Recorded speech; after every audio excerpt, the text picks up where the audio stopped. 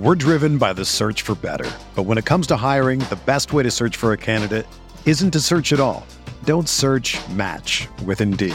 Indeed is your matching and hiring platform with over 350 million global monthly visitors, according to Indeed data, and a matching engine that helps you find quality candidates fast.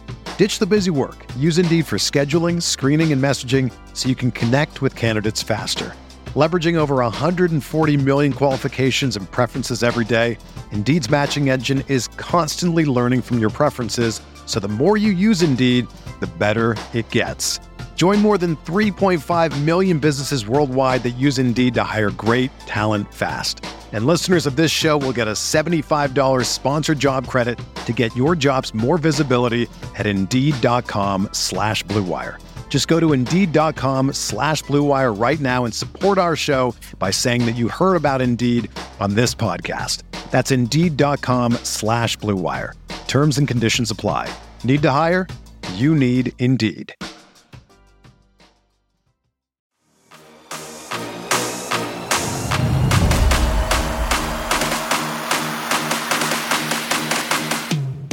What's going on, everybody? Welcome into the Jacked Ramsays live show. I'm your host, Danny Maring, joined as always by Brandon Sprague. It's a late night, Brandon. It's a Jacked Ramsays After Dark celebratory special, hitting 2,000 subscribers. We wanted to get there before Thanksgiving. I was an idiot and thought that we were getting a little close, a little bit spicy, but thanks to a wonderful community, we are now over 2,000 and growing. At last count, hold on, let's get the updated count. I think we're up at 2005. All right, shout out 2005. Thank you, everybody. Let me just say, first and foremost, thank you, everybody. The support means a ton.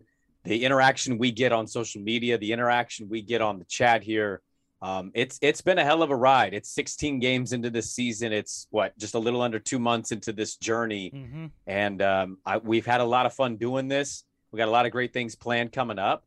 But to be able to achieve this goal, first of all, thank you. Second of all, yes.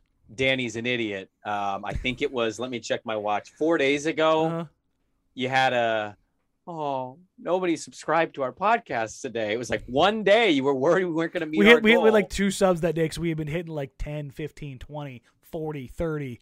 But I think it was because we had an off day, and I was like, we only had like 2 subs today. And yes, I said, folks, don't worry. I track this stuff because I'm a giant nerd. Oh, he is an absolute nerd. So I said, don't worry about it. And the people got us. So we appreciate the support. You guys really do. Shout out Harold Little, father of Nas Little, for the plug, and Matt Moore, HP Basketball, and everybody out there who's helped us grow. Like it's been nuts. We've got quite a bit planned, but we'll take a ton of questions. This is where there's no time limit pressure of trying to crunch everything in. And oh, wow, somebody just benefited us, and they called us Branny. I think I like that more than Dandon. Dandon sounds like the reject name for Bandon Dunes. It does. It's like some town. It's like Dandon Boons. Yeah, what if we make an executive course and we charge lesser rates? Let's call it Dandon. I would listen. If they called it Dandon Boons, I would buy a huge lifetime membership. I'd get a hat for sure. Oh yeah, you kidding me? Just to make people go, sure, I'd say Dandon Boons, not Bandon Dunes. Yeah, no, it was somebody. There was a mistake in China. Killer putt-putt course. So we should actually open a putt-putt course and call it Dandon Boons. We definitely wouldn't get sued at all for that. There's no way we would have any kind of liability. Do we want to start with the crappy stuff? Do we want to start with the Olshey stuff? Yeah, let's get that out of the way. I'd rather talk about the positives that everything else afterwards. Yeah. Yeah. You want to give your thoughts first? You want me to go first? I think we're probably both in the same boat now.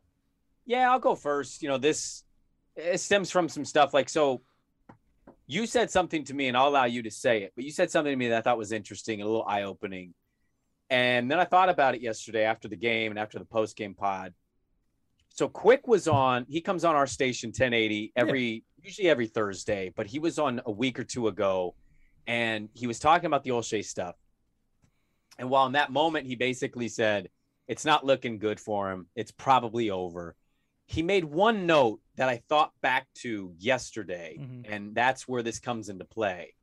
And he said, inside that organization, he's got supporters.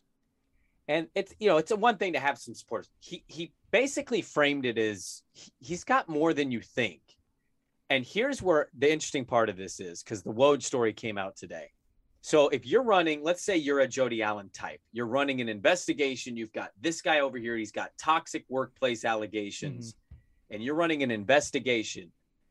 You tell me how you rule in the favor of the people citing the problems to eliminate him and move for a cause to not have to pay him $20 million. How do you do that if you have 5 people saying it's a toxic workplace and you have 10 people saying he's great, I've never had a problem, I don't know where this would come from?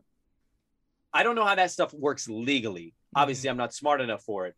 But that's kind of what I've been thinking about today is if he comes back, it wouldn't shock me that that's the reason you have like an odd number of, you have more support than against. And in that case, I don't know how you can legally make a case that the dude has to be fired for cause. This is, and I mentioned this, I don't know if I said it live or not, but you and I have talked about this plenty. If you're going to come for the king, you can't miss. You can't wound the king. Can't do it. And I start to wonder, the longer this drags on, were there some people who, regardless of where they land, just weren't talking? Just kind of gave him a word salad. I've heard this, but I've also heard this. Just sitting on the fence. And it's got to be one way or the other. And so everybody that I have talked to, locally, nationally, plugged in, every last one of them but 2 from the jump believed he would be gone. Yep. 2 people out of probably 60 that I've talked to, maybe more. 2 were like, he'll survive this. Here's the issue beyond everything else. And we can talk about that ESPN article, which, woo, that was a doozy. I was very confused by that article. Well, I mean, there wasn't a bifurcate in there, so you couldn't identify that it was Neil right off the bat. But well, my thing with that is like, dude, you are the most plugged in reporter in sports. What are you getting out of defending and parroting for that guy? That was Neil's talking points. It was 100%. It's 100% Neil. Yeah. Every time Woj has something on the Blazers, it's Neil. Like, that's, spoiler alert, it's Neil Olshey. He likes to play this game like, oh, it's the media, guys. We didn't say anything. It's like, bro. Well, we didn't actually have a legal press release, but it's like. Did you see a tweet from us? Yeah. You didn't, did you, Chase? Yeah. But my confusion on it wasn't so much that he threw up the Neil Olshey stuff. It was more like, dude, you're Woj. The next general manager they get in, they're gonna feed you. They're going to feed you too. Yeah. What are you benefiting out of this? I thought it was weird. I thought it was dumb. The coaches have something similar. It doesn't seem to really help them all that much. So this just basically felt like an assist to Neil to help him keep his job in any way.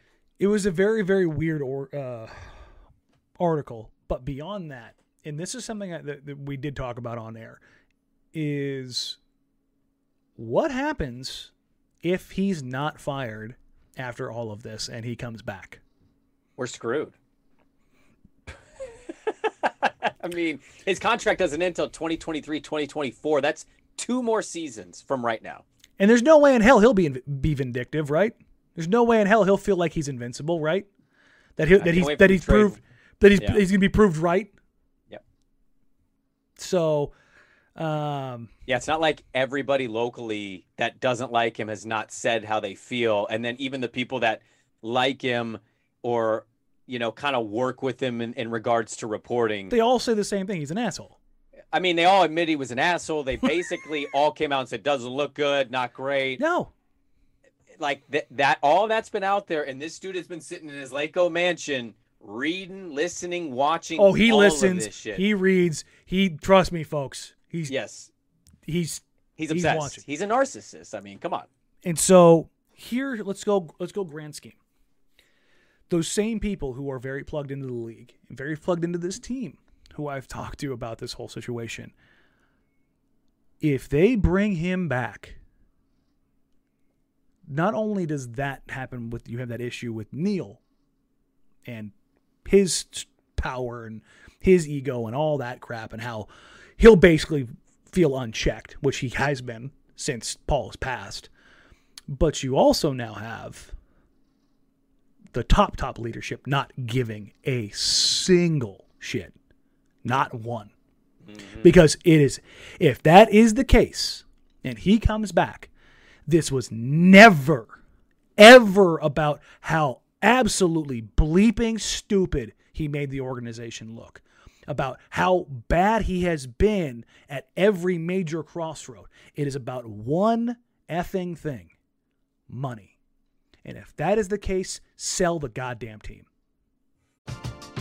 We're driven by the search for better. But when it comes to hiring, the best way to search for a candidate isn't to search at all. Don't search, match with Indeed.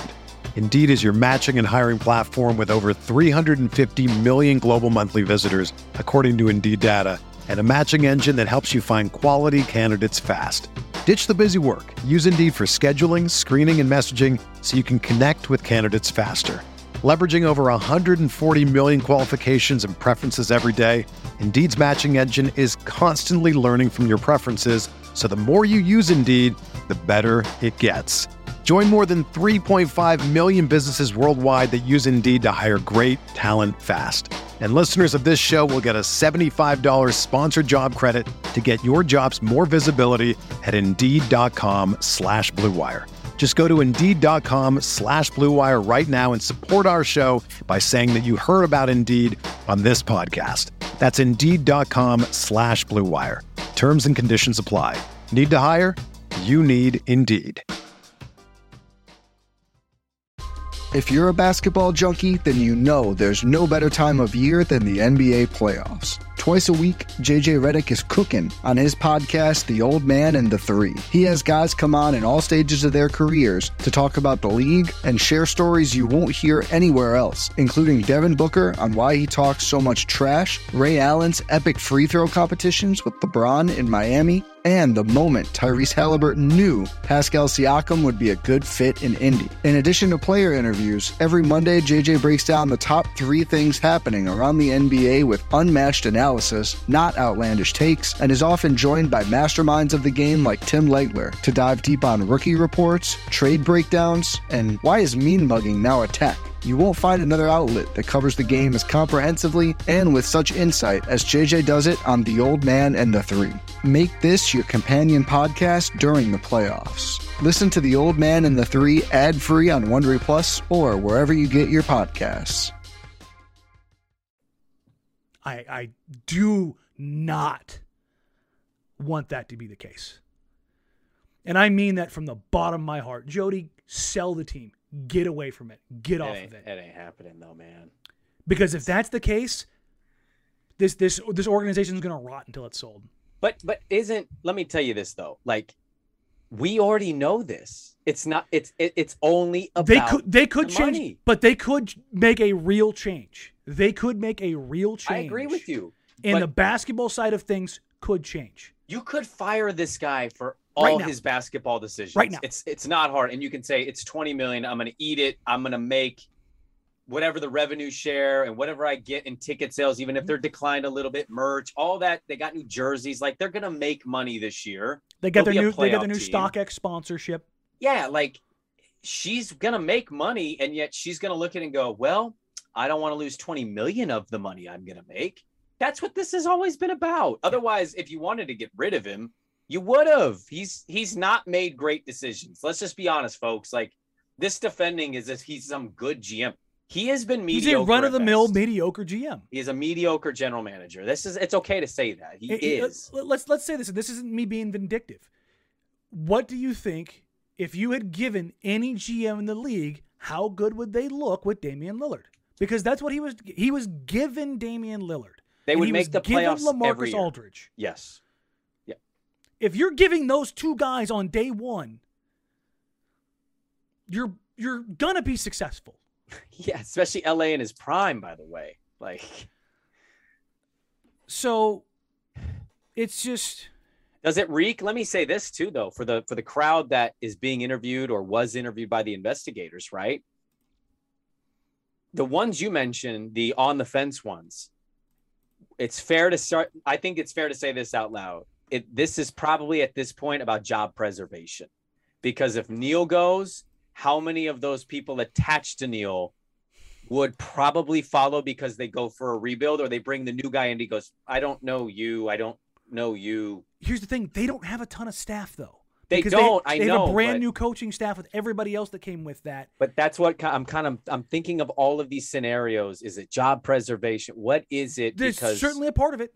But the basketball side of it doesn't make sense. But on the business side, those guys probably have contracts too. So would you see that cleaning of house? And here's the other thing. Let's say what we're reading the tea leaves wrong, that they're dragging this out because they want to make sure. If it is about the money, let's say they get out from underneath Neil. Does that mean they're going to go spend the money on Danny Ainge? Or are they going to look to go somebody like Eversley in Chicago, who would be a first-timer, who would be cheaper? And that's not a shot at Eversley. No, I mean, he's never had that job before. No, and I do believe he's going to be a good GM. He's on that path to being that guy. But when everybody keeps saying, oh, the first call needs to be to Danny Ainge, does it? He's going to demand the most. That's not the question. Danny Ainge is getting probably $10, $12 million a year. Neil's getting $10 million a year. What do you think Danny Ainge is getting? Yeah. So when you look at that, I just go, it doesn't make sense. And then I've seen some folks here in the comments. One of the things that people are talking about is the whole idea of like, would Neil take a buyout? I don't know. I am not that plugged into. I thought the report just came out a week ago, says he's not willing to do that, right? But Did he say he's going to fight? Even if they got him up to like, let's say they owe him 30. Let's say they owe him upwards of 28, 30 million. Let's say they gave him 20. Would that be enough? I don't think so. Well, he's not going to. He may not get another job in the league. I mean, but even then, I think his ego and pride would take over at that point in time. Again, this is me just talking out my ass, but just from what I've heard and what folks have said to me, that it's more than about money for him here. Dude, you could get $20 million and you don't have to live in the podunk Portland town that you hate so much. You secretly don't like it that much. Let's just be honest. Secretly? Man. Well, he likes to get ice cream at with his kids. So, yeah. The longer this goes, the less optimistic I am. Yeah, I don't know, man. I don't know if it's a straight line. Yeah. The longer it goes, the more likely it is that he stays. I just start to wonder, like, what's happening here? Well, okay, so here's the rebuttal, though, on the other side of it, right? As nervous or scared as we sound just from a Blazer view perspective, you could say if you're going for cause and you hire an investigative law firm, like, let them do their due course. Go through the process to have the cause. That's a lot of money. It would be hilarious that they spend $10,000 on a guy who's got cuckold porn all over his Twitter account to not make a phone call, a single bleeping phone call on a background check on Chauncey. Yeah. And that's a proprietary investigation, but the actual proprietary, long-term, drawn-out investigation ends up being his career tombstone. Yeah. Mwah! Oh, man. God, that'd be poetic. Where would you put the percentages right now on just maybe what you've heard or what you feel? I was at like 90-10. He's done. Like, so was everybody. I mean, yeah, you and I talk to the same people locally, and nationally, I was feeding you what I was being told from other guys. Yeah. And everybody but two people, and you know who those two people are, said he gone. Whether I talk to agents, whether I talk to media guys, whether I talk to execs, scouts, assistant coaches, everybody has heard it. And it was the same thing. There is nobody has ever undertook one of these investigations and made it out. Right. That was why it was such a done deal for so many people. And if all of a sudden he's the bulletproof monk here, man, where does the team go from here if he comes back? Like spiraling. You don't think he makes a move? Like, because if we're just talking basketball. No, I think if anything, he just puts him up on the table. God. Oh, you think you can come at me? Let me show you. He'd have to do it in a more professional manner, though, since he just survived an investigation. He'd be doing it mentally and quietly. Oh yeah, But I don't think he would. I don't think he'd make a big move at all. God.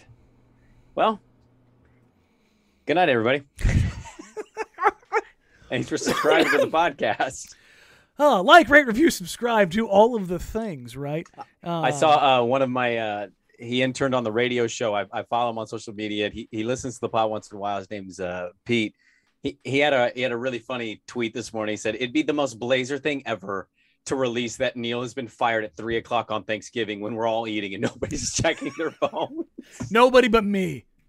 I'm sitting there doom scrolling like, please happen, please happen, please happen, please happen, please happen.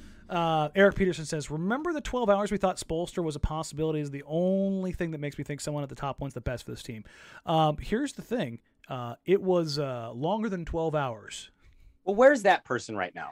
How is that person not having a say in this situation? That person is the one I was getting information from is about as plugged in as they get. And I have not heard a peep from them. So that's great. Yeah. And remember, I gave you the little inside baseball. I gave you the Spoelstra stuff a month before that came out. And you told me I was absolutely insane. I still think you are. They can both be true. They can both be true. Shout out Rackety in the chat, Mike Serrano. He says he wants to know if you want to come play some Halo with him right now. I don't own a video game system. Yeah, I know. We can pretend. I love that you and Joe Simons are the most video game averse people on the face of the planet, and you're both. I don't hate video games. No, you're just bad incapable. at them. Yeah, no, and you're both golf crazed. When dude, I practiced my chipping and putting today for about an hour and a half. It was a disease. When they added joysticks, that's when you're out. Like they had the Nintendo controller. I was like, oh, up, down, right, left, 2 buttons. We got this. I dominated. And then they're like, hey, they got this game called GoldenEye. There's a joystick in the middle, and there's a button on the back. And I was like, the hours, not what? Many days, the literal weeks of my life that went into that game.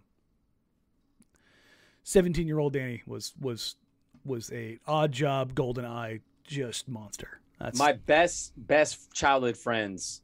When GoldenEye came out, I actually dreaded birthday parties because it was just going to be GoldenEye on the big screen TV with the cardboard. It was going to be them playing GoldenEye for 3 hours, talking shit, doing tournaments, and it was going to be me in a driveway playing basketball all alone. Nobody wanted to play 3-on-3, and I was just like out there like, I hate this video game. If I could break the video game, I would. See, we did both. We typically did both. We eventually would play basketball, but I'd be out there for like 2 hours. Oh, yeah, you get the GoldenEye fights would turn into like, okay, we need to go play basketball, and then the fight would turn into a basketball game, and that was usually the natural transition. It was like, let's go outside, let's take this outside. Well, nobody would ever want me on their team because I would try to shoot everybody with a sniper rifle as I'm walking around, and I'm just like, I don't know what I'm doing here, man. You doing the one stick at a time move? Yeah, oh, God. I'd be knife guy. I'd be like this as they're shooting me in the head, and be like, oh, why did I die so quickly? We had an Xbox at the studio, and we tried to get Joe to play Apex Legends one time. Don't even know what that is. Battle Royale, first-person shooter. So. Oh, okay. It was the most painful experience. I was like, teaching my parents was easier than teaching Joe, and it was just pure bliss. I need to hang out with Joe more often because this sounds like exactly what my problem is. This is basically a second language to me. And it's not a language I'm interested in. No, feed him some booze on the golf course and you'll be great. Whether you're a world-class athlete or a podcaster like me, we all understand the importance of mental and physical well-being and proper recovery for top-notch performance. That's why I'm excited that Unified Healing is sponsoring this podcast. Unified Healing is a new and super innovative global network of wellness centers powered by Energy Enhancement System, or EE System. If you haven't heard of the EE System, you'll want to listen up. This technology promotes wellness, deep relaxation, purification, and rejuvenation. In hundreds of locations across the globe, access to a center is easy and affordable. Interested in experiencing the EE System technology for yourself? Go to unifiedhealing.com/bluewire to learn more and find a center near you. That's unifydhealing.com/bluewire. No material or testimonials on the Unified Healing website are intended to be viewed as medical advice or a substitute for professional medical advice, diagnosis, or treatment. Always seek the advice of your physician or other qualified healthcare provider with any questions you may have regarding a medical condition or treatment and before undertaking a new healthcare regimen, including EE System. Another day is here, and you're ready for it. What to wear? Check. Breakfast, lunch, and dinner? Check. Planning for what's next and how to save for it? That's where Bank of America can help. For your financial to-dos, Bank of America has experts ready to help get you closer to your goals. Get started at one of our local financial centers or 24/7 in our mobile banking app. Find a location near you at bankofamerica.com/talktous. What would you like the power to do? Mobile banking requires downloading the app and is only available for select devices. Message and data rates may apply. Bank of America NA, member FDIC. Let's get into some basketball, because as I was driving to go grab some celebratory Thai food dinner tonight, I started thinking about this season in general and how little time I've had to talk about basketball, about the team, about the shit that matters, and like why I love this game and why I love this team. And I was like, man, it's just been like more shittery. More after another. Bad vibes. Neil, is Dame healthy? Just, you know what I mean? Is Dame happy? Yeah, is Dame happy? Just, it hasn't been fun. And that's, I think, was one of the driving factors of like, just get Neil the hell out of here. Like, get some new blood in here. Like, can we make basketball fun? Well, like, I think you're right? Like, that's why we did this pod to talk about basketball. But sometimes when your team puts themselves in these positions, it kind of takes precedent, man. Yeah. Like and we knew this was coming. I saw Chad earlier today. He was on Twitter, and somebody said like, oh, we don't want to start acting like Philly fan. And I get the sentiment, like, right, you don't want to throw batteries at Santa Claus, but Chad said something, I think he hit the nail right on the head. And I have felt this way probably since I was a kid. Sometimes you need to be a little Philly. Yeah. Sometimes you need to call out the team. You can't always be standing by and be like, I'm going to the game. There's nothing to boo about. Yeah. Yay, we're down by 6 now. It's like we sometimes in this city give that team too much of a pass. All of it. And right now is a time where that team doesn't deserve, not the players, but the organization.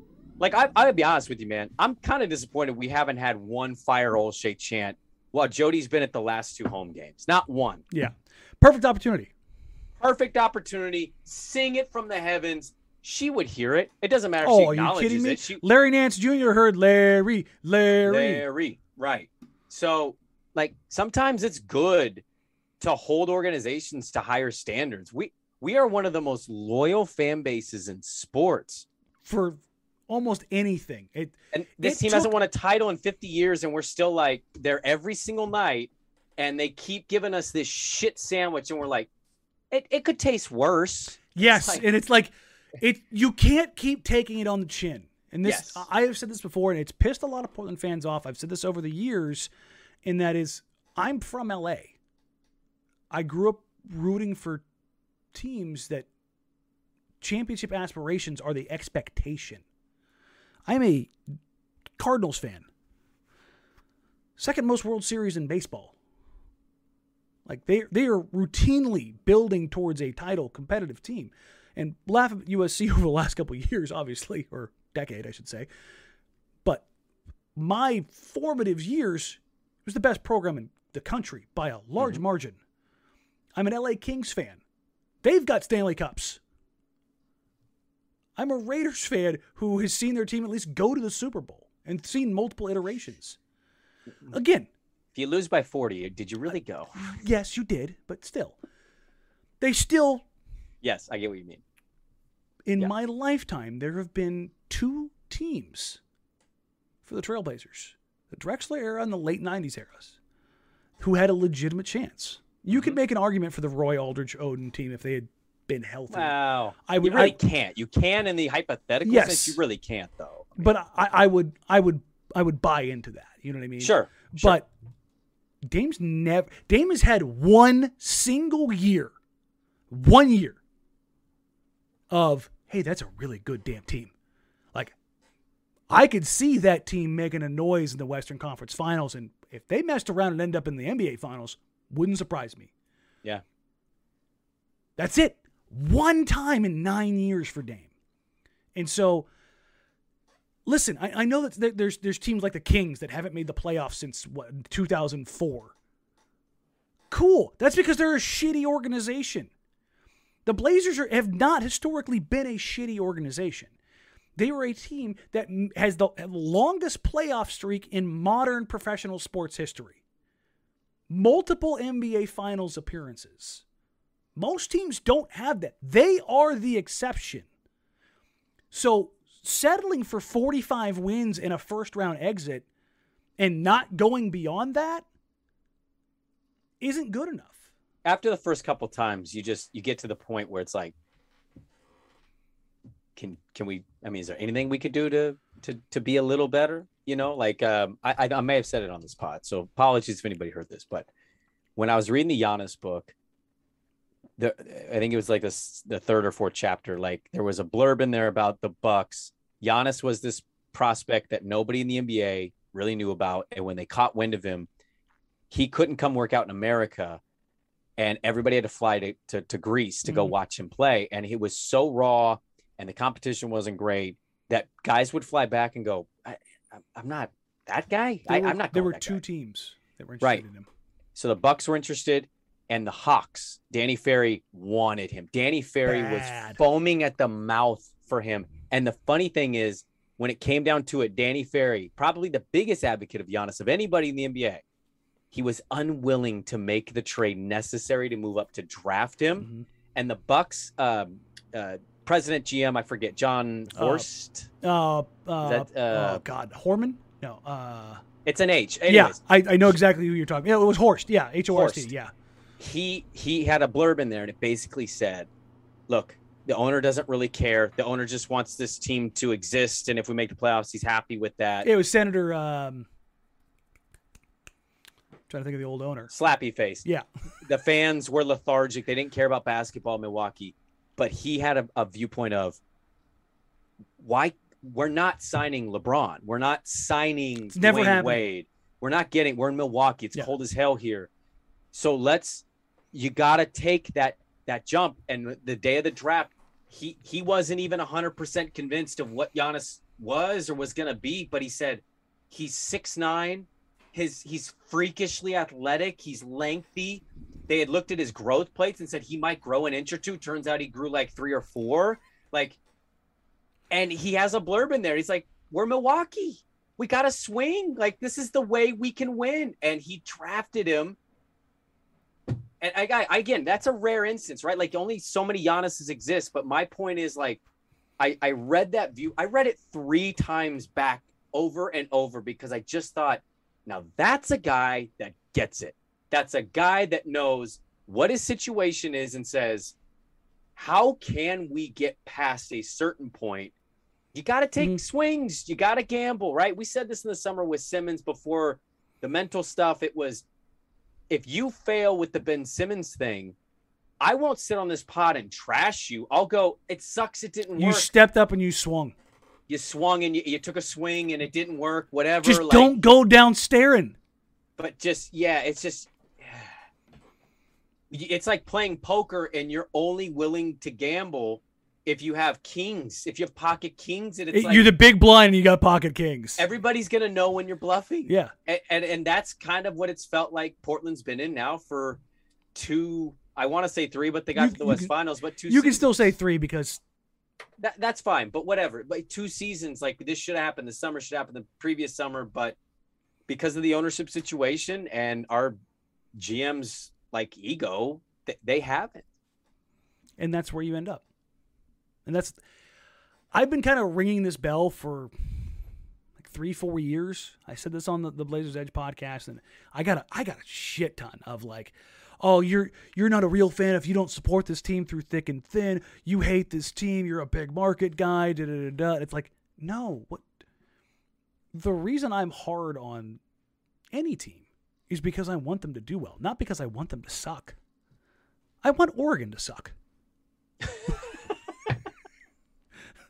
I want Oregon to suck. I want the Lakers to suck. I want the Patriots to suck. Like, those things I want to be bad. Yeah. The things that I root for, I don't want them to suck. I want them to be great. And I want them to build towards something. And it's okay to call out something that's not great. You don't have to, just because it's yours, you don't have to lift it up. It's okay. And that's something that's always kind of irked me about this market. Well, that I think it, personally kind of irks me about society. Like, because I've had a lot of stuff personally happen in my life with family and stuff. And it's not a claiming to be perfect thing. My thing is, my last couple of years just in my life has been, what are your flaws? Where are your flaws? How do you fix flaws? How do you accept what your flaws are? And I'm one of those people, like, I can sit in a room with people and you can clown anything about me. Like, you could call out whatever it is about me that may be imperfect, stupid, questionable, all of that. And I'm not one of those like get super mad types. I'm more of I'll just laugh with you and go, I'm absolutely shitty in that regard. No doubt about it. But a lot of people have trouble with that. Like, when you call people out on their flaws or something they said or did, it really offends people. I don't operate that way. Mm-hmm. And I think that's what when you get to the situation with the team, you're dealing with a lot of that. Like, instead of, and here's the thing, this is how you kind of get into some of the good stuff with this team this year. This is what blows my mind, is that dude has been reluctant to make the necessary moves. And yet he could make the necessary moves and still puff his, put his chest out, because you can look at the roster and say, oh, there's 2 young players that, man, when they're getting minutes, and when you look at the most efficient lineups of this team. I drafted those guys. We helped develop them here. Like, you could quickly pivot from one and say, well, we wish him well. We tried hard. We had a great run. And we could say, but I have the replacements already here, and we're going to add to the depth. And there's some block about doing that. That's mind-boggling to me. It's crazy. They have never made a preemptive trade other than one, and it was the Afflalo trade. That's it. Right, which, by the way, I have been on the record. I give him a ton of credit. That was a good move. It's not his fault that Achilles went, man. I hated that move because I believed in Barton, but regardless, I know that's fine. At least like. But he added necessary wing depth. Their bench sucked that year, right? Which is funny because if you go back and look at the names on the bench, they're not that bad. Yeah. It's C.J. McCollum, it's Will Barton, and there was one other guy on that bench that I was like, God, that was in name recognition. That's a really good bench. But Terry was reluctant to play young guys, and Neil. Look, when Neil wants a guy to play, they'll play. So Neil clearly wasn't quite pushing that on Terry the way that maybe some would have hoped. Sure. That's enough. Jack Ramsey's downers. Let's pivot into some fun here. First of all, thank you all for sticking through. It's a live show, so appreciate y'all. And I'm watching the chat. I can really just kind of chill and kind of see this, folks. Every time I see this, Damian Lillard's not getting traded. You're not gonna restart a franchise without Damian Lillard unless he forces his way out. He's never getting traded unless he demands it. That's it. Period. Point blank. But thank you all. Like, rate, review, subscribe. And thanks again for getting us to 2,000. If you are watching here live and you aren't subscribed here on YouTube, go ahead and click subscribe. And then go find us on your favorite podcast platform and like, rate, review, and subscribe and download there. You know what? Let's get right into the fun stuff. I mean, I try to get us kind of out of the reality of some of the situation to and Nas have been a lot of fun this year. year. Yeah, no, and that's literally I'm gonna pivot into Larry Nance Jr. Love it. And the headline here is closing time, and is Larry Nance Jr. now the most important non-Lillard player? I don't know if I believe it, but I started to ask that question because of how he makes the team better. And I'm going to pull some numbers here shortly, actually probably right after this, to kind of highlight this. God, without looking at defensive numbers in the last couple of days, it's going to be hard to say no. But I think I'm still going to lean Norm. Ooh, that's a spicy one. It is spicy, but the thing about Norm is, and we saw this yesterday, right? Like we mentioned in the postgame, Norm plays with a lot of FU attitude, and Love him. Norm doesn't get down on himself if he's missing shots. Norm brings the energy. He brings kind of this never quit. Oh, I don't care if I missed. I'm getting back on defense, or he has I'm one going to try to switch. get on the break. He is always on, and this starting lineup has largely been a disappointment.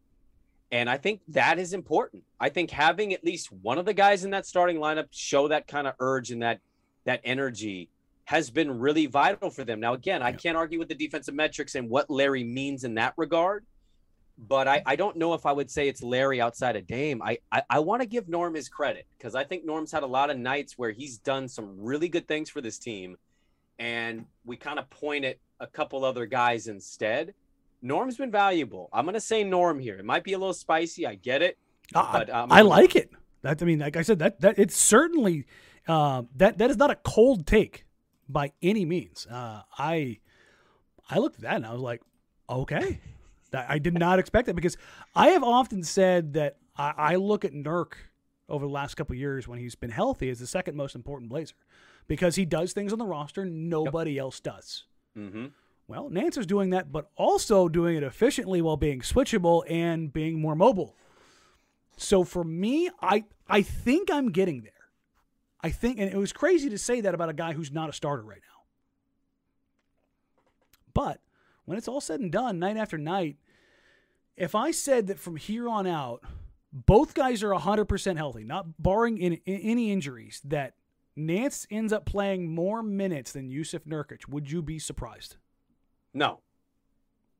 So if you're looking at importance, what have the minutes been the last 3 games? I mean, he's probably had more minutes than Nurk, right? The last 3 games? Back and forth. I think it's been right about the same. Is it close? Yeah, it's pretty close. But it's trending Larry. Yeah, and I think that when you're talking about importance, even if Nurk is starting, I still think Nance probably ends up starting here soon. Instead of Cove? I think Cove's sitting down. If not, I think it ends up being a situation where Cove gets the Noah Vonleh treatment.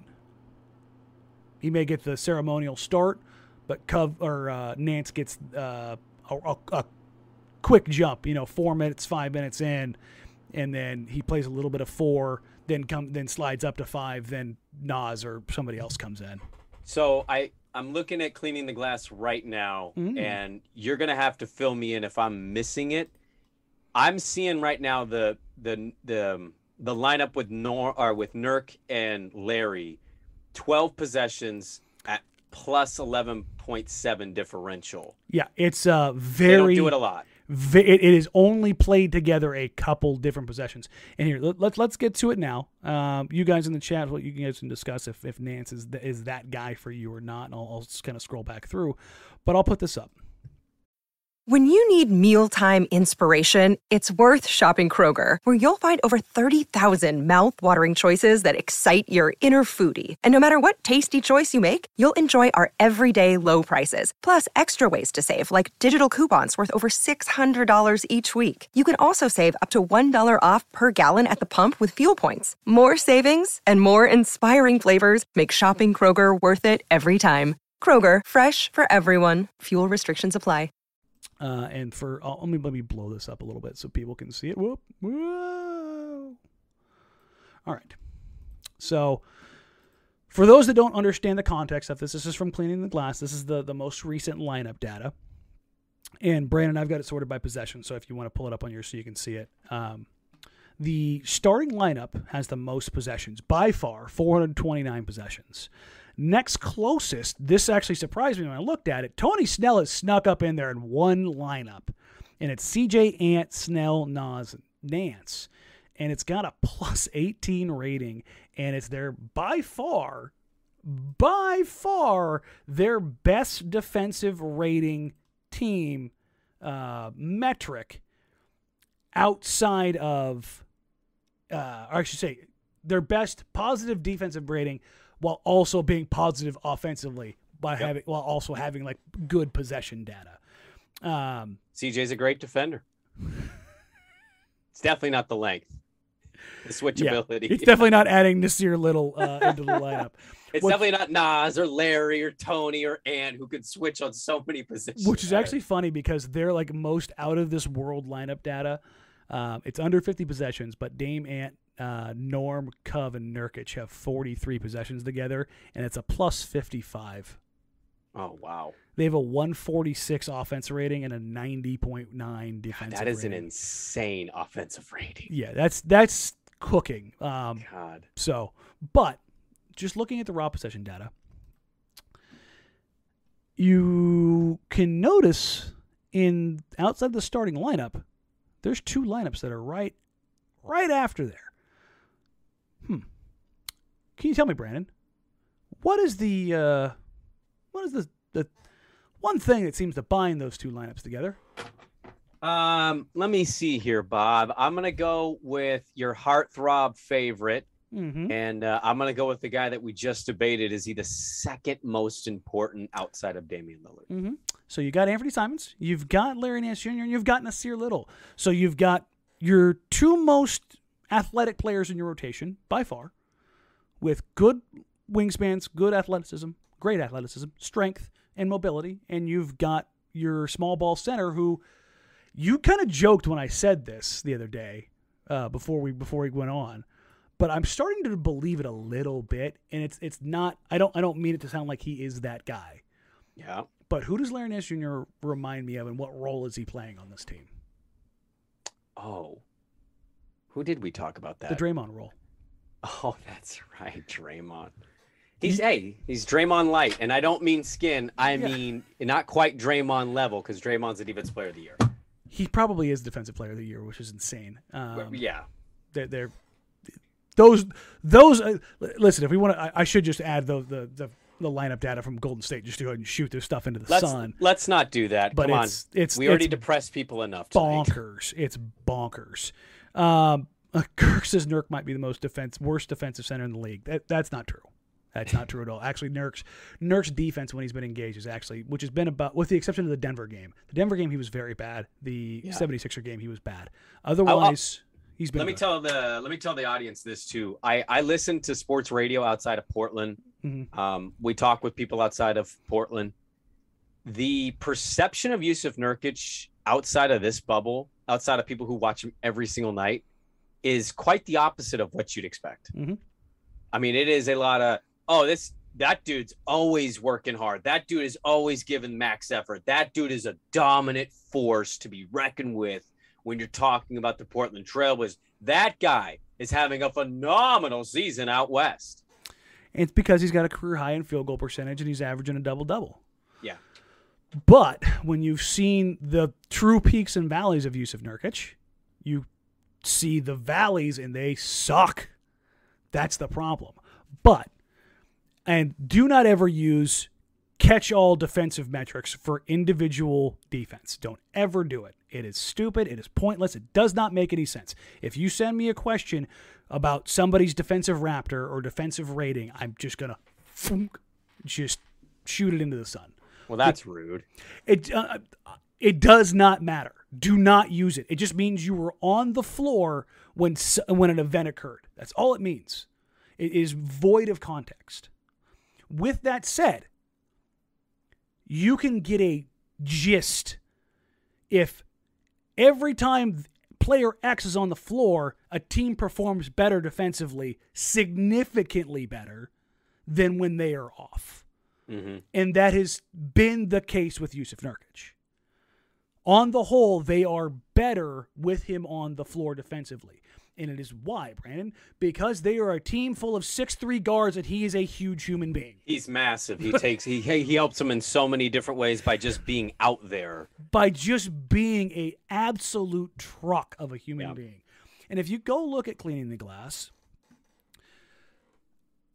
Nurk's overall rating, he's got 800 possessions. He's a plus 5.2. Offensively, they're not quite as good. They're a 109.9, which is above average. Defensively, they are above league average. They're at 104.6. What does that tell you? Well, with Nurk on the floor, they are better defensively, regardless of who else is around him. But when you're talking about collective units, if you look at what I've got up here on the screen for everybody in the chat, the starting lineup is a 108.3. What does that mean? Well, you look at it. Let me resort my filter here. That's in the 26th percentile among lineups with, actual data. The team as a whole is a 111.3, so they're only just a little bit better. But now you're dropping 4, 5, 6 points less per 100 possessions when you're getting into these small ball lineups. That is a significant change, and we're seeing it bore out more and more and more across the board. Yeah. And it's because while they have face planted a few times on this, they're more switchable, and they're to simplify things, they are trying to switch across lineups with Simons, Snell, Nasir, and Nance. They can do significantly more of. I don't think they necessarily have the quick feet that they need to do that, but that's neither here nor there. But it's better because you've got, with Nurk on the floor, you're typically running out a bunch of small guys who lack defensive prowess. Yep. So everything is dependent on Jusuf Nurkic. Particularly now, because with that extended defense, they no longer have that safety valve waiting to deflect everything at the rim, which is why, Brandon, Robert Covington not being on a string and being in the right place at the right time and cheating over and helping because they're dying at the point of attack leads to what shot? I'm going to go with the open perimeter look. Wide open corner threes, which the Portland Trailblazers are giving up the most. It may have changed because the Bulls didn't take a truckload. They didn't, but I'm to the point now where, like, 16 games in, I'm officially done caring what another team's 3-point shots are. I'm just assuming they're going to shoot them. We just know. Let's go ahead and take a look. We just know. Defense shooting frequency. They are in the 19th percentile. They're allowing almost 11% of the total shots are corner threes, so that would make them, 27th in the league? Oh, my God. And they're allowing teams to shoot 38% from three. Now, three-point variance. I believe the Wizards. The Wizards are one of the top 5 defensive teams in the league right now. Teams are shooting 31% from three on them. 31-38. That's a massive huge in-season variance. Yep. You will get regression both ways. The Wizards' number will go up. Portland's number should go down. Now, the noise in this is quality of looks. Over a whole season, if a team is consistently giving up the most wide open looks, which Portland has been, then it gets a little weird. But on the whole, on an average contest or closeout data, it should normalize and be somewhere around 35.5%. So if you're Portland, that's what you're hoping happens, right? You're praying that normalizes. But overall, Portland's team defensive effective field goal percentage is almost 55%. That's 17th percentile. That's 28th in the NBA. That's bad. Yeah. That's bad. How surprised are you by the lineup numbers that we've gotten? Did you expect the lineups to be that different good? Lineups? Yeah, some of these lineups to be as good as they are, and some of these lineups to maybe be what they are so far. Not to the extreme polls they've been. Okay. Because I kind of called out Ant's defensive growth last year, and people laughed at me because they wanted to point to defensive rating and, Raptor or whatever the crap 538 puts out. And it's like, guys, that doesn't matter. It doesn't.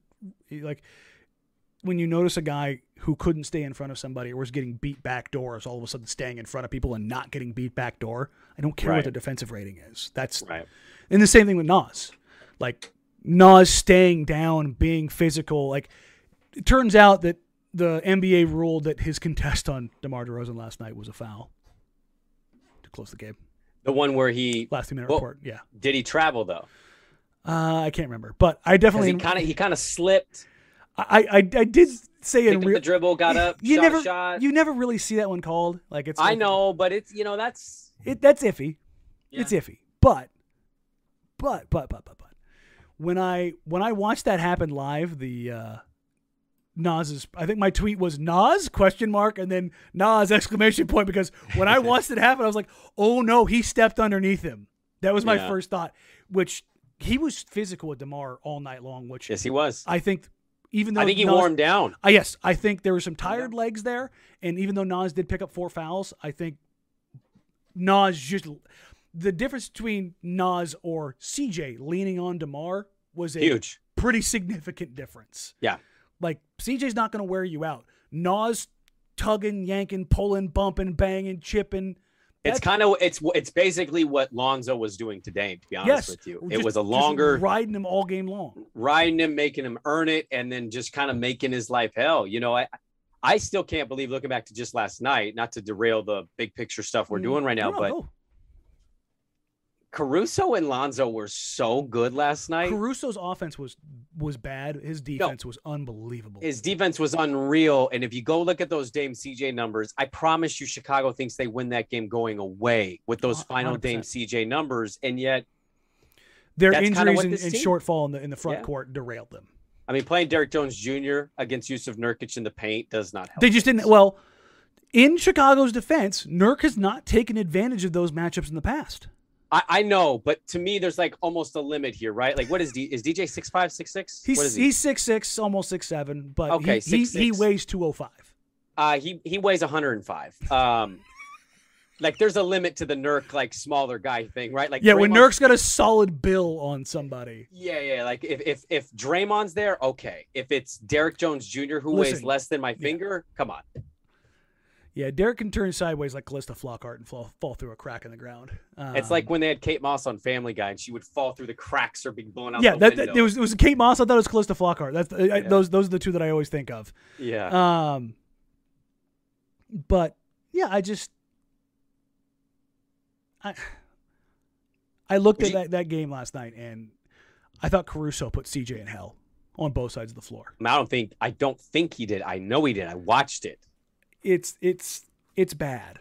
What was really surprising about CJ, and we'll kind of I'm a little derailed, but who cares? This is the live show. We don't have to stay on topic. CJ getting cooked off the bounce numerous times, straight line without a screen by Alex Caruso, had me screaming things at the TV. And not like in anger, but talking just straight shit. Because how do you get cooked? So you're sitting in your living room or your studio now, and you're watching this game, and you are talking to yourself out loud. Oh yeah, 100%. Boy, I sit there, I think these things, but you are a psycho. Lunatic. I'm telling you, man. Simon's watched like 500 games with me. How he made it through sane is beyond me. Who's to say he did? He's probably a changed man, and not for the better. But lineup data-wise, I think this is probably a good transition point. Larry Nance needs more minutes. Is he the second for you? You never really said. I think I'm there. Yeah, which is kind of insane, because it's not that he's the second best. Second most important because of what he does, and you have to have you look at every team that is worth a shit. Every team is worth a shit you have things that you have to check.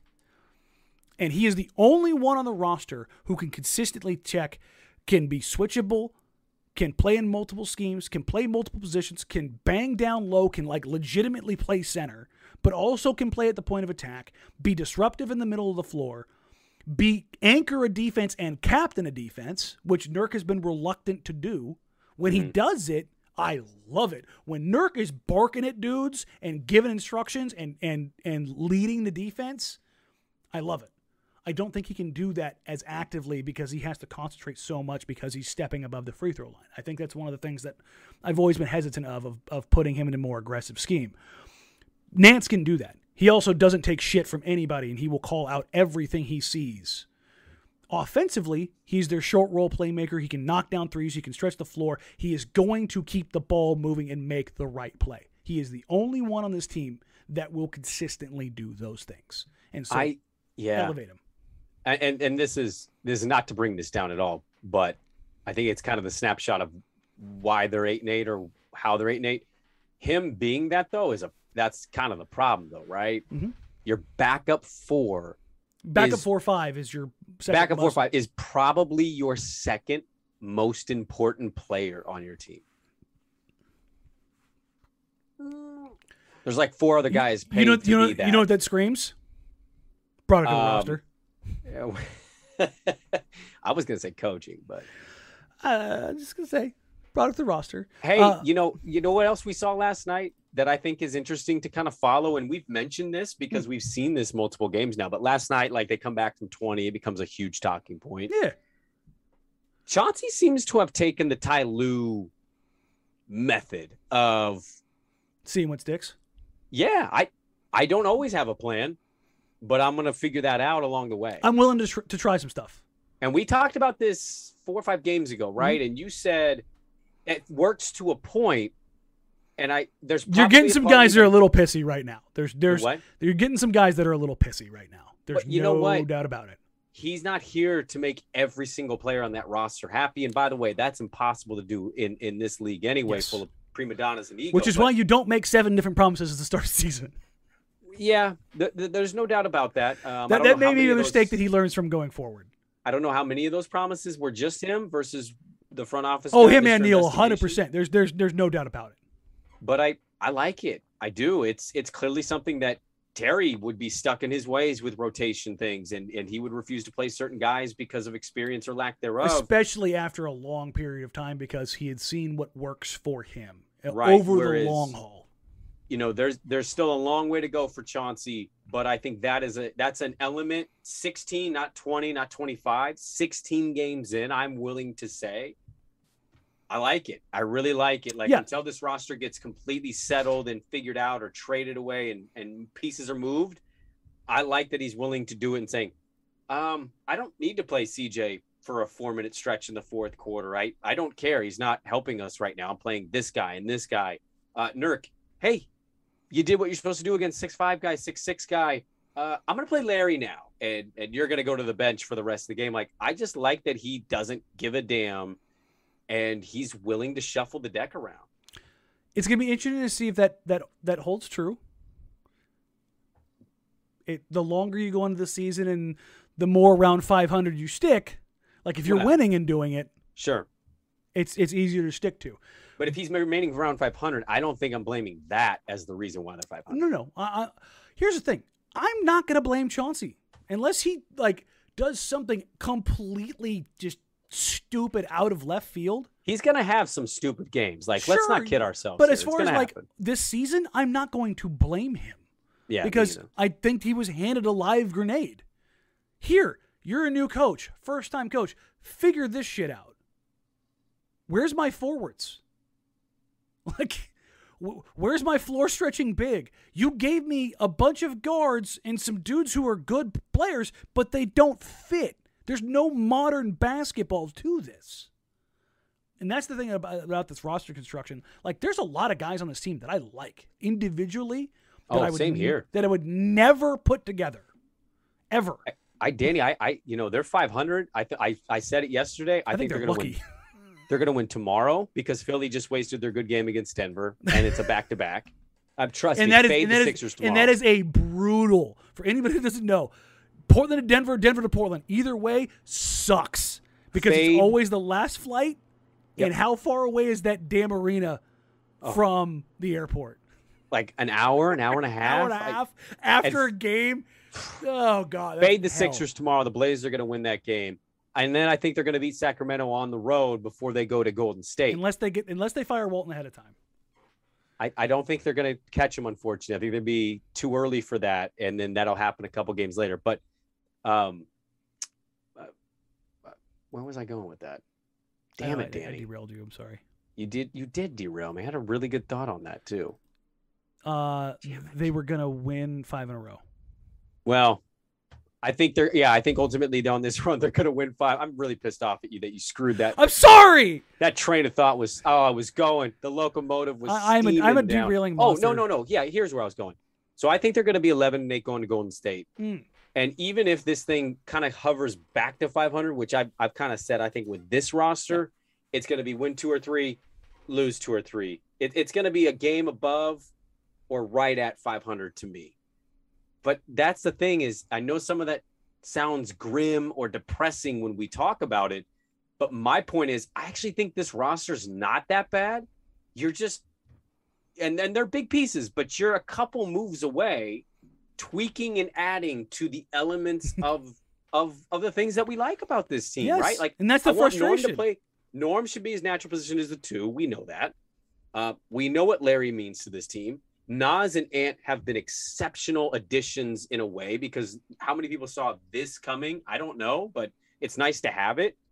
Like, you're just a couple pieces away, and you also have Damian Lillard, which is always really nice to have. Yeah, it's one of those situations where I think that's where the frustration lies, is that they aren't a bad team. And I have never said this team is a bad team. I've picked them to win like between 44 and 49 wins. Like the past 5 years. Like, it's a good team. But that's just it. They're just a good team because they don't fit together. Yeah.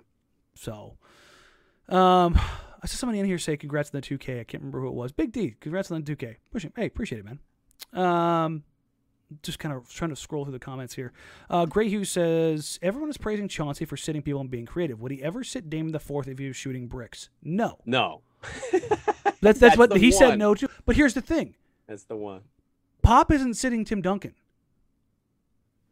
Phil's not. The problem was that he sat Tim Duncan, and it led to Chris Bosh rebounding and kicking out to Ray Allen, and they lost. But that wasn't because Tim Duncan was not rebounding. It was because he made a tactical error. Well, yeah, I But he's talking about like Kobe in his prime is not getting sat. No, there's just when you have a Dame, that's the one player you never sit. Like, even CJ really is never really going to get sat. Like, just last night was a couple minute spurt. Yeah. You're not sitting those guys. Dame is a first ballot Hall of Famer. First ballot.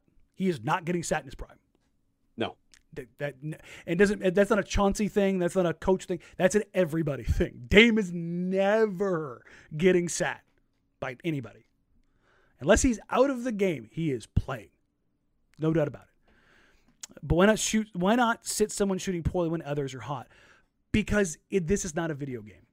And this is one of those conversations that I always feel like I have to be kind of an a-hole, because there's two different worlds of like, I watched and I played high school basketball and my coach would do this, this, and this, and this.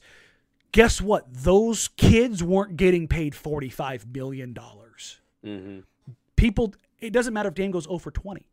Dame has had the worst start to his career, and you know what people are still doing, Brandon? They are still showing up and paying money to watch Damian Lamont Ollie Lillard Sr. Well, I think a lot of it is that, but also, like, we talked about this at the beginning of the pod, man. Like, you grow up here, there's a bond, and going to a Blazer game, there's an element of fun, and it's something to go do. It's an event, and it's NBA basketball. It always feels like it's a little special, and I think a lot of it is Dame, but again, a big chunk of it too is just the fan base in general is incredibly loyal and supportive. But even more than that, it's like I've seen this sentiment before of, well, why not just play the hottest hand? I don't know. Let's take a little bit of analogy here. In your job, if I don't know, one of your producers just got on a spicy roll, is Dirt sitting out and your producer taking the mic that day? No. It's not his job. It's not his role. No. That guy is not being paid to be the guy.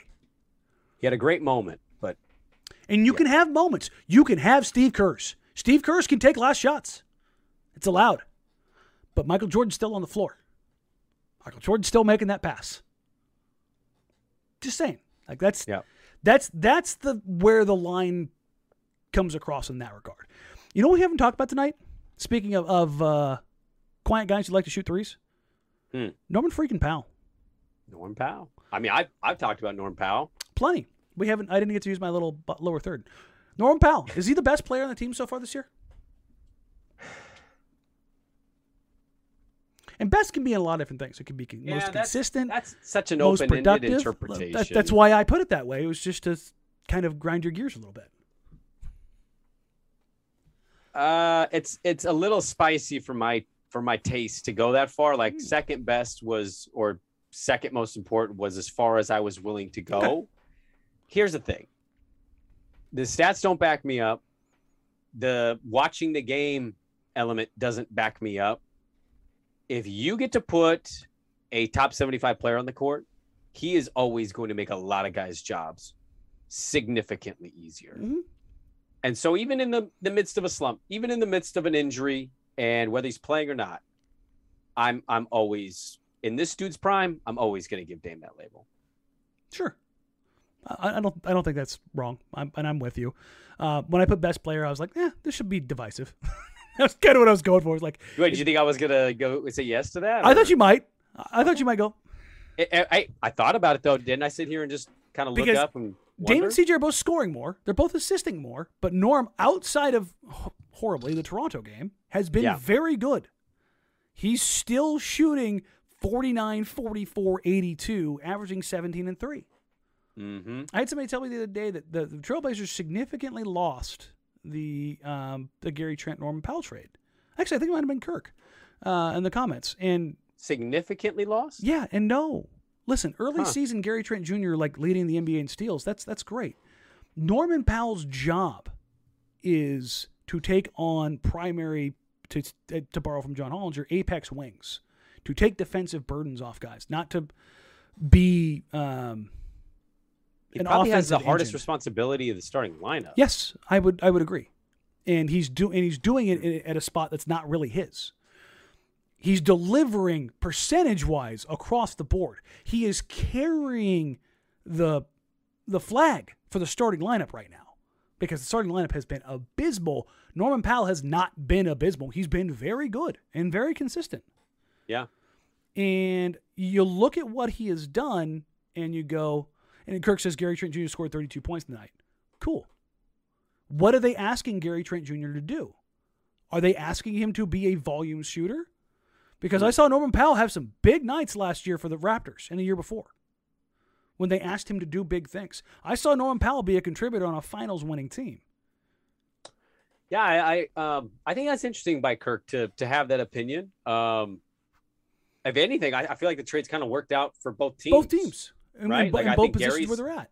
Gary had some down moments actually last year. Like there were Raptor fans kind of going, "What the hell happened to this guy?" Because when he got traded, it was bad. Yeah. But he's come back, and I'm always going to root for Gary. I always thought that was a cool story. He played for the Blazers. His dad played for the Blazers, but I feel like Norm has been just as impactful, if not more so, for Portland. The problem with their results is not Norm based to me. It's other circumstances. So I find it interesting to have the opinion that Toronto won that trade. Like, I don't know. I feel like it's worked out pretty well for both teams. I think for both teams, they got what they needed.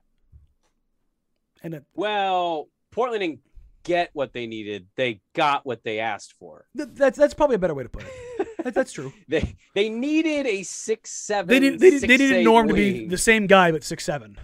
Yes, if you wanted Norm to be your 2 and you made a move, then yeah, you got what you asked for. But they said, "Hey, you're 6'3", you should be our small forward." We'll figure that out. Justin Poole says, "Do you think CJ gives a damn about all this trade talk? Does he think he's actually getting traded?" He said, "Congrats on 2000. I love watching every postgame show, even if we get Downer Danny." I'm so happy that Bummer Brandon does not exist in this forum. It's only Downer Danny. We'll give it a try. No, you're just a Beaver believer. Oh God, Park Rose Prancer. The Park Rose Prancer I can deal with. You can deal with that Beaver Believer thing, I thought it was stupid when I had that. It's even dumber now that I'm old. I'm literally just gonna change your tag on here from @BrandonSprague to @Beaver Believer. Just not even tell you. One of these times you're gonna watch a replay and go, "That son of a." I'll be believing on Saturday. I want to get to 7 wins, baby. Listen, I am as much as I am anti-Duck, I'm pro Beavers. For all those Duck fans in here, yes, I actively root against you, and I like the Beavers more. So there you go. But as far as you and I have talked about this a ton over the last probably year about whether or not CJ gives a damn about the trade talks. Do you think the guy that consistently says he gets his respect in the 1st and the 15th cares about trade talks at all? I think the guy that when he's really hot loves to run up the court during a timeout and talk about how I'm here. This is my house. Like, I think that guy absolutely cares. And look, let me defend him here because sometimes doing this job or doing like stuff like this, there's a human element of me always lingering 100%. That I'm like, I get it. It probably sucks to hear that. So I don't blame him at all for caring. But yes, he cares. He does give a damn. He loves to he clearly loves being here. He just bought all that land. His family's starting. Like, this dude cares, but it's unfortunate because he's the same position as the other guy, and it's only taking him so far. But yeah, to answer that question, yeah, I do think he cares. Yeah, no, he cares. Do I actually think he's getting traded? If Neil O'Shea is fired or removed, yes, I do. If that happens, it will happen. If Neil O'Shea is not, no, I don't. That's fundamentally what I come down to. And here's the thing, and this isn't a CJ specific thing. But because he's constantly mentioned, I kind of like the fact that he kind of does this whole like, no, I don't care. I get my respect. And I know, what was the line he used the other night? He had I get my respect in the 1st and the 15th, and then I know I'm nice. Yeah. And I'm like, just say you read it, dude. Yeah. Larry Nance Jr. the other night when he was talking about the crowd cheering for him, he was like, yeah, no, I heard it. Of course I heard it. I'll tell you what, it was rad. Hasn't happened since when I was back in college in Wyoming and I was playing against Christian Wood. Like, but he just, yeah, I heard it. I love it when players, when they like, did you hear the MVP chants? No, I didn't hear that. You didn't hear the 20,000 people screaming MVP at you? Like, it's those kind of things always just, the little things of like what players just flat out lie about. Even if it's a white lie, it always amazes me. Oh, I didn't know that. Oh, I haven't read that. Really? You're that online. You never read that. None of your homies texted you anything? It's like when LeBron shows up to a parade wearing the Ultimate Warrior t-shirt and he goes, what? I didn't know what this meant. My wife brought this t-shirt. I didn't even know. Huh? Yeah. You beat the 73-9 Warriors after being down 3-1 and making NBA history. You just happen to wear the Ultimate Warrior t-shirt. Like, come on, bro. This league is full of so much drama. I'm 79% sure, by the way, unconfirmed, but 79% confident in saying CJ probably unfollowed me. One, because he doesn't know me, but he unfollowed me probably because of how many times I would tweet, we need to trade CJ. We need to trade CJ. He's probably like, I don't know who this clown is. I don't care who this clown is, and I'm tired of seeing him trade me from Portland. And the funny thing is, as far as like I don't see it, he's liked probably 24 of my like statistical breakdown tweets about him, and I don't tag him. Oh no, he searches his name for sure. 100%. What's funny is he might not like the local guys talking about it, but then he'll go on a Bill Simmons pod who trades him every week, week, and then he's like, yeah. You're always trading me, and Bill's like, it's the NBA. It's just for fun. And CJ would just play with the game, but then he'll come back locally, and local people are like, we should probably trade CJ. And he's like, fuck you. Yeah, it gives you I get my respect in the 1st and 15th. I don't care what you think. And it's like, just have more fun with it, man. Just, I don't know. It's a stupid tangent to take, but it's one of those ones that I've always just been like, what a weird hill to die on. I think that was all that I had prepared. Dude, that's was a lot, right? We went through a lot. Yeah, we are an hour and 15 minutes in. Let me make sure I didn't get anything else. I think that's everything. We did the lineup stuff. We did. In fact, we added things, I think. Oh, no, I did add one more. What? One more. Are you worried about Damian Lillard? No. He's averaging 28 and 4. No. Shooting 38, No. 28. No. Okay, if you aren't, Yes. when do you become worried? Yes. No? Nothing? No. There's no, like... He has to go half a season for me to get, like, worried. That, Danny, I said this when in the beginning of us noticing the slump stuff. Like, there's just too much cachet, man. There's too much cachet built up. And I get it. Numbers don't lie. So I'm not poo-pooing the analytics here. Okay? Don't be, hey, Sprague's anti-analytic guy. I love the analytics. I love being explained the analytics. But even last night, in the midst of a bad shooting night, an off night, as you would call it, compared to what his normal stats are, he was the dude 29 feet away. That's big shots. The game-tying shot go in. And if he's going to be able to do that, and Larry's going to be doing what he's doing, and Norm's being a Bulldog, and Nas and Ant are the young guys coming in. You got some other dudes. Yes. If he's getting some help, I'm not worried. And if he has nights where he's off and he's not getting help, that's a roster problem. Like, that's kind of how I am feeling about the Dame stuff. I just think at some point he'll get some more rest once in a while, once in a blue moon. And I just think eventually he'll figure this out. Daniel G donated $2 and said, "Go Ducks." Yeah, shout out Daniel G. Listen, that's by the way, I'm almost more with Duck fan listening than I am with you. You're a monster. Well, because what you do is what a lot of people do, and I actually hate it. You give me the sympathy, like, you know, I hate the Ducks. I actually don't like the Beavers. No. Here, I'm gonna call you on this. Okay. Where did I go to high school?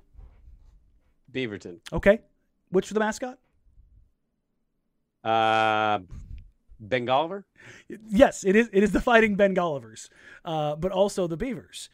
Yes. Remind me, what kind of team was Oregon State between, I don't know, 1998 and 2002? Pretty good. Significantly better than the Ducks? By any shape? I don't know about significantly. Really? Which one of those teams was the nationally ranked number one team? The Ducks went to the Fiesta Bowl the year, they went to the 97. Fiesta Bowl after Oregon State won the Fiesta Bowl, and they killed Colorado. And George Reister, who played on that team, still thinks Oregon could have beaten Miami in 2001. George Reister's takes are hot. George Reister's like, we would have clobbered that 2001 Miami team. And I'm like, look, bro, I know I sound biased saying the Beavs should have played for the title in 2000.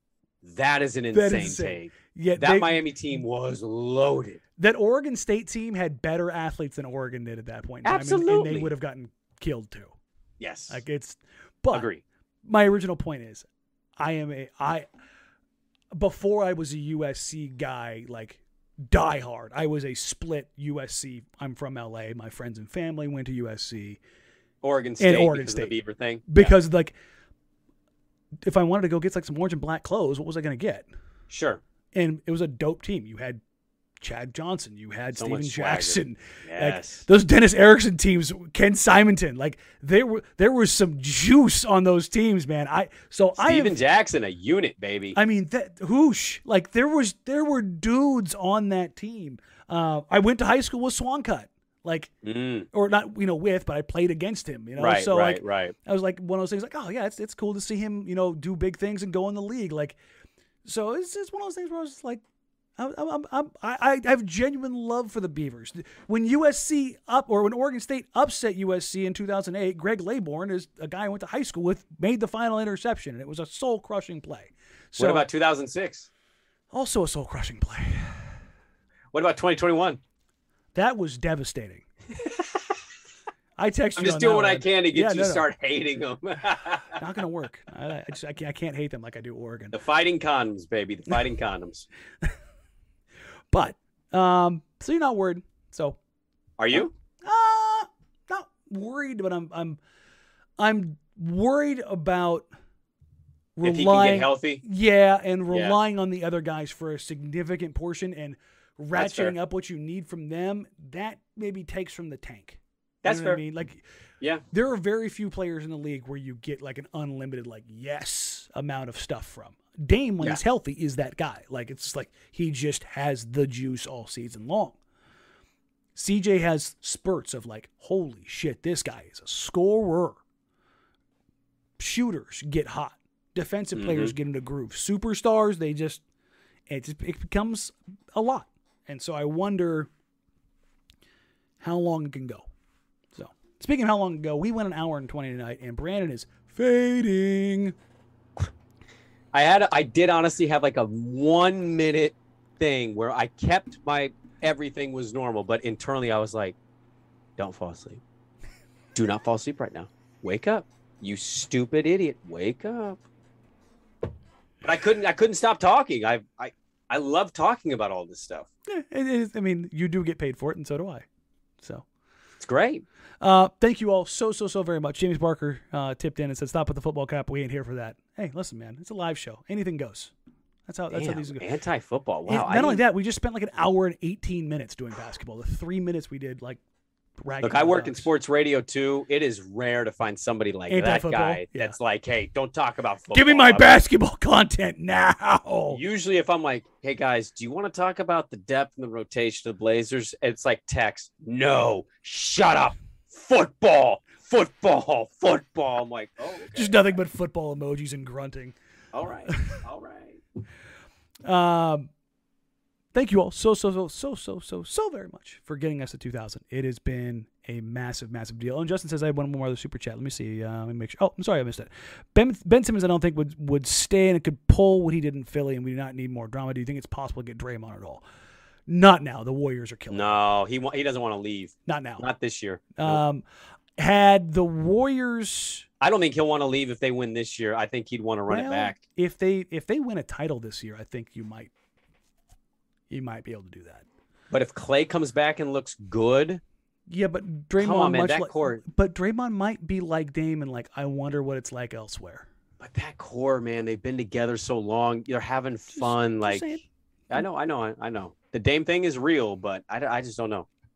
It is what it is. Like, rate, review, subscribe. You can find us across all podcast platforms. As much as we're growing here on YouTube, we also want to continue growing on the podcast. It is growing tremendously on the podcast side, faster than even this that I expected. So thank you all so very much for that. I am in the midst of signing the contract stuff for the live show program that we're putting into this for the live watch parties. So I will have something on that on the next couple of days, and then I will roll out the memberships behind that. In the meantime, if you guys think of things that you want kind of like built into the membership, like we'll have like a members only live Q&A, so it'll be a little bit smaller, a little bit more personal, back and forth kind of stuff. One of the things I've talked about, and Brandon and I have talked about, is maybe bringing some live call-in type stuff. I do have the capacity to do that, and we could do that in the live shows. So that's one of the things I'm thinking about working in. If that's what you want, let me know. If there's other things you want, let me know. And I'll do what I can to work it in, because I want this to be a community. I want people to be involved.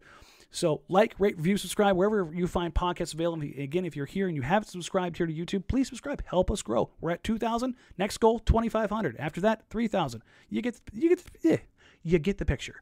On social media, at Danny Meringue, at Brandon Sprague, at Jack Ramses, and jackramses@gmail.com for the mailbag questions or just general stuff. We're fading Philly tomorrow or Friday? Oh, I'm fading the living hell out of Philly. They wasted their bullet in Denver tonight. That'll happen. Yep. You never want to waste 5 in a row. You heard it here. 5 in a row. Hubbard Snacks wants to know if the membership comes with a commemorative NFT. I actually might do that. Just for don't know giggles. What that is. We'll just call it a video game thing, and you'll figure it out. Now, if there's a joystick. The NFT is going to be a picture of a joystick now. Just give me an A and a B button. Gabe also says no live calls. So, listen, guys, I'm just going to try to make things happen. Live calls can be risky, my brother. Let me tell you listen, right now. Listen, there's a 30-second delay. There's a 30-second delay, okay? Yeah, well, sometimes 30 seconds is enough. We're going to Stephen Gresham. Steve, how you feeling? Let me just start. I'm not racist. Oh, no. Boop! Thank you all so very much. We're going to go tuck Mr. Beaver Believer into bed, and make sure you catch him tomorrow morning on 1080. Dirt and Sprague, 6 to 9 in the morning for Friday, and then we will get you guys ready for Saturday's game on the pregame. I'm efforting a Philadelphia guest who I think... they play the Sixers on Saturday? Yeah, Saturday. I have to rethink my position. That's why I was asking you why I thought it was a back-to-back. Yeah, no. I had a meringue moment. Yeah, no, dude, listen, I did the same thing.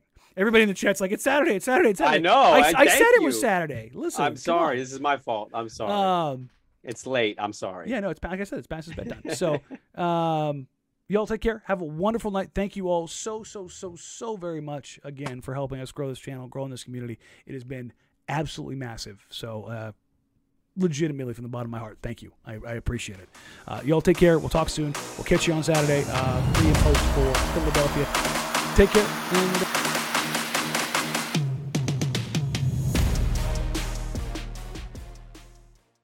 everyone is talking about magnesium. It's all you hear about. But why? What do we know about magnesium? Well, magnesium is the #1 mineral that 75% of Americans are deficient in. If you are a woman over 35, magnesium will help you rediscover balance, energy, and vitality. Magnesium supports more than 300 enzymatic reactions in your body, including those involved in hormonal balance. From functional medicine doctors to mental well-being and female hormone experts, we all know that magnesium is the one mineral to improve all aspects of well-being and health. But which one? Magnesium Breakthrough from Bioptimizers, the trusted choice recommended by leading experts with 7 best-absorbed forms of magnesium to ensure your body receives the support it needs for overall well-being. Go to bioptimizers.com/balance today and use code BALANCE10 for 10% off. Support your journey to wellness at bioptimizers.com/balance. Magnesium Breakthrough from Bioptimizers, your foundation to optimal health and vitality.